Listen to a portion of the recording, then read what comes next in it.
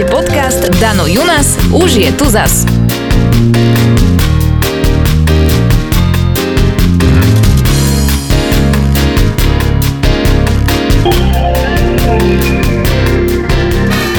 Tento raz to nebude len o hudbe, ale o všetkom, čo by ste chceli možno vedieť, no nemáte na to čas. OK? Ideme na vec. OK vyslovil aspoň raz v živote každý z nás. Slovíčko OK je v súčasnosti najpoužívanejším slovom na svete. Zabudnite na Coca-Colu či McDonald's. Ak Američania niečím skutočne dobili svet, tak sú to dve písmená OK. A používa ich skoro každý.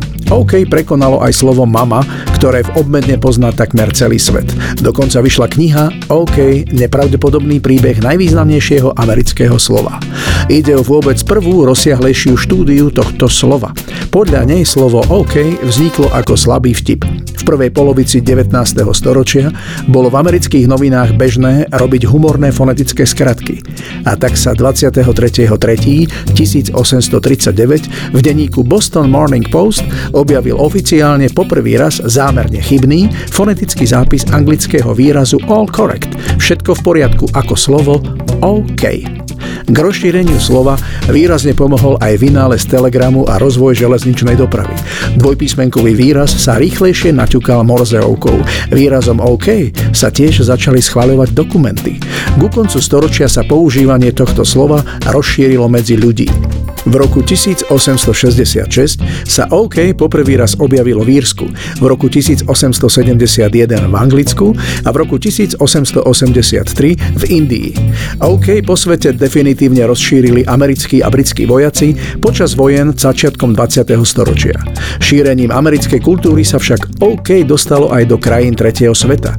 Aj preto je označované za najúspešnejšie a najvplyvnejšie slovo, aké kedy v Amerike vymysleli. Je to iba súhlas, žiadne emócie. A ako sa má čítať, to hádam všetci vieme.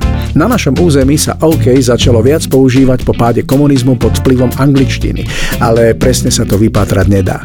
Jedno je isté, preniklo až tak, že sa po ňom začali pomenúvať rôzne značky, svojho času aj rádio či predajňa elektrospotrebičov. Neutralita OK je neuveriteľne užitočná. Je to také obyčajné slovo, že ho používame bez premýšľania, no medzi elitami národa sa šírilo veľmi pomaly. Napriek tomu, že v druhej polovici 19. storočia sa bežne používalo, v americkej literatúre by ste ho nenašli. No za ostatných 175 rokov je to najpoužívanejší výraz. A aby to nebolo také jednoduché, etymológ Ellen Walker Reed o slove premýšľal od 60. rokov minulého storočia. A prišiel nie s jednou či dvoma, ale hneď s niekoľkými pravdepodobnými teóriami, ako tieto dve písmenka dostali svoj význam. Ale až po pesničke, OK? V pondelok si kráčam do práce, ale ja viem, že nič neviem. V útorok to zopakujem rád, ale ja viem, že mám v hlave skrát. Keď je streda, treba, to robím rád. Po štvrtok sa víkend začína a omínať ma začína. Keď je piatok, každý piatok máme sviatok, tak neváhaj. Tak to vzdaj a neplač, tak to vzdaj, veď mama to vie. Táto loď, drahá, prepáč, to je posteľ, mama to vie. Už to vrie ako vúli, tak to vzdaj, veď mama nevie, že sa dnes ku mne skúliš a dnes jej neodpovieš. Tak to vzdaj a neplač, tak to vzdaj, veď mama to vie, že tá loď, čo je posteľ, sa tížko rozhodveje. OK môže pochádzať z gréckeho slova olakala, čo znamená všetko dobré. Používali ho grécki učitelia v Spojených štátoch. Iná teória tvrdí, že pochádza od gréckych námorníkov. V prístavoch údajne kotvili grécke lode s nápisom OK, slúžiacim ako označenie, že loď je už v poriadku a pripravená. Toto používanie siaha až do 80. rokov 18. storočia. Ďalšia teória hovorí už o spomínanom chybnom fonetickom zápise. Do Do úvahy prichádza aj teória, že je to indiánsky výmysel a že výraz pochádza z indiánskeho slova muskogí oke, či okeh, ktorý sa používal ako pritakanie druhému. Tejto teórii veril americký prezident Woodrow Wilson. Niektorí etymológovia sa prikláňajú k africkému pôvodu výrazu. Má byť zo slova vavkai, ktoré znamená súhlas, z afrického jazyka wolovštiny. Tiež môže ísť o frázu z mandingských jazykov oke, čo znamená zaiste. Vo vojenskom slengu sa výraz OK používal pri rádiovej prevádzke. Jednalo sa o skrátenie výrazu povedaného pri návrate z bojových misií Zero Killed, 0 mŕtvych či žiadny mŕtvy. A pretože sa v angličtine do vysielačky nevyslovuje číslica 0 ako zero, ale ako písmeno O, pre rýchlejšiu a zrozumiteľnejšiu komunikáciu sa začala používať ako skratka OK. A propos, medzi prvé ľudské slová, ktoré zazneli na mesiaci pri dopade modulu na mesačný povrch, ktoré povedal Buzz Aldrin, boli OK.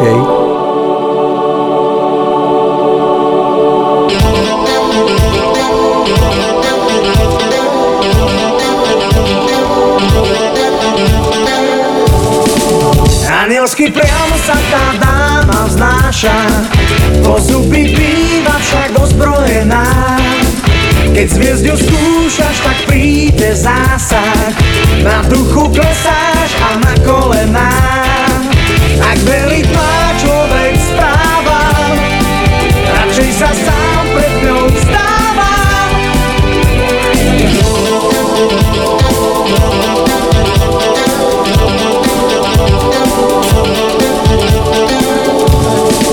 Jej boss vždy má zlovestnú priam príchuť a dekot má vždy tak proklate nízko. V rukáve skrýva vraj krátku dýchu, odpísaný je ten, čo to riskol. Ak veriť má človek hláškam, je to vraj gangsterská kráska. Tá gangsterská kráska má v sebe vraj niečo ďábelské.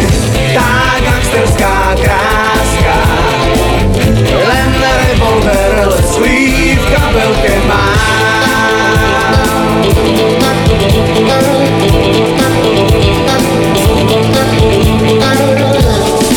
Niekto je šteklivý viac a niekto menej.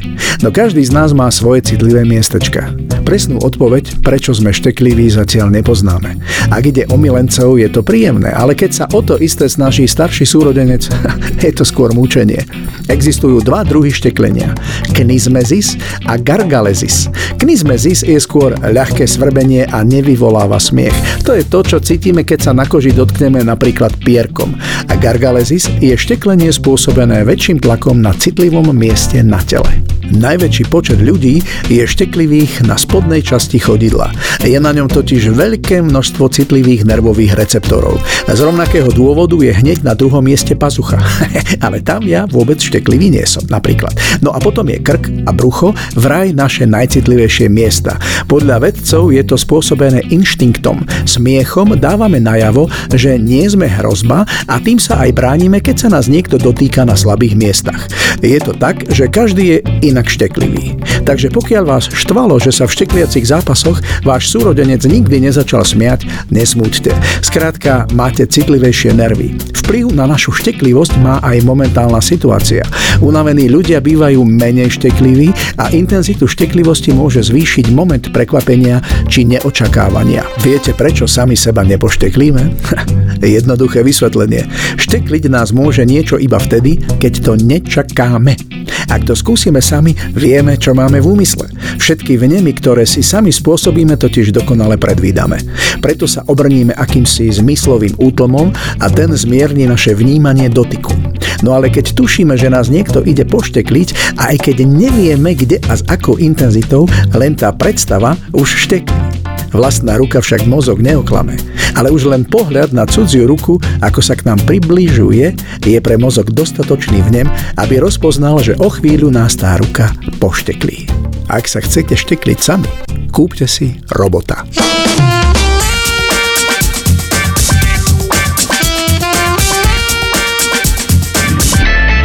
Tak už ťa mám pod kožou, v bludisku tvojej dvojzmyselných slov. Túlam sa tam s rozkošou nekonečnou. Tak už ťa mám, tak len lež, tak sa mi maximálne zver. Ak ty si kráska, tak vieš, že ja som tvoj zver. Si moja kráska a ja netvoj, čo občas vie aj seba sám sa báť. Ak ťa to desí, tak ma pretvor, aj keby nás to malo niečo stáť. Ja to budem stále s tebou, budem stále s tebou rád. Tak už ťa mám pod kožou, v bludisku dvojzmyselných slov. Túlam sa tam s rozkošou nekonečnou. Tak už ťa mám, tak len lež, tak sa mi maximálne zver. Ak ty si kráska, tak vieš, že ja som tvoj zver. Si moja kráska a ja netvor, čo občas vie aj seba sám sa báť. Ak ťa to desí, tak ma pretvor, aj keby nás to malo niečo stáť. Ja to budem stále s tebou, budem stále s tebou rád. Predstavte si, že existujú ľudia s tzv. Teronofóbiou, čo je strach zo šteklenia pierkom a vôbec šteklenia a bezmocnosti. Strach z toho, čo by sa im mohlo stať počas šteklenia, keď nevnímajú okolie, je u nich obrovský. Táto fóbia sa často rozvinie u tých, ktorí v detstve zažili nejakú traumu v súvislosti so šteklením. Nenechajte sa oklamať chichúňaním obete. Keď prosíka o milosť, urobte jej povôli. Šteklením totiž možno druhému aj ubližovať, ba dokonca spôsobiť zástavu srdca. V starej Číne sa používalo ako mučiaci nástroj, pretože nezanechávalo na tele stopy. V Japonsku existovalo mučenie kusuguri zeme, čiže nemilosrdné šteklenie. A v starovekom Ríme namáčali odsúdeným do solného roztoku nohy, ktoré potom nechali oblizovať kozám, čo sa po opakovaní stalo extrémne bolestivým. Skoro som zabudol. Ešte poznáme predsa sexy šteklenie. Skúmalo ho nepreberné množstvo filozofov a lekárov, medzi nimi i Sigmund Freud. Ten sa pochopiteľne zaoberal predovšetkým tým, aké potešenie nám šteklenie môže priniesť. A skutočne, v kombinácii šteklenia na erotogénne zóny a sexuálnej atmosféry, pri ktorej k štekleniu dochádza, nás táto činnosť nerozosmieva, ale vzrušuje. A keby ste pomaličky k tomu pridali... nebudem zachádzať do detailov, veď to vlastne poznáte. Každý vie, že šteklenie je dotyk určitej časti tela, ktorý najčastejšie vyvoláva mimovoľný smiech a myknutie. Podľa vedcov disponujeme touto reakciou práve kvôli ochrane pred hmyzom a to je zároveň dôvod, prečo ho pociťujú aj zvieratá. Bonus fakt, gorily sa smejú zo šteklenia rovnako ako my, lebo sú šteklivé. Aj potkany sa smejú, tiež sú šteklivé, ale chichotajú sa na frekvencii 50 kHz, čo je mimo náš sluch. Šteklenie a svrbenie má k sebe blízko. A mám pre vás jeden tip. Ak vás svrbí ľavé rameno, postavte sa pred zrkadlo a poškrabte si pravé. Uvidíte, že to funguje.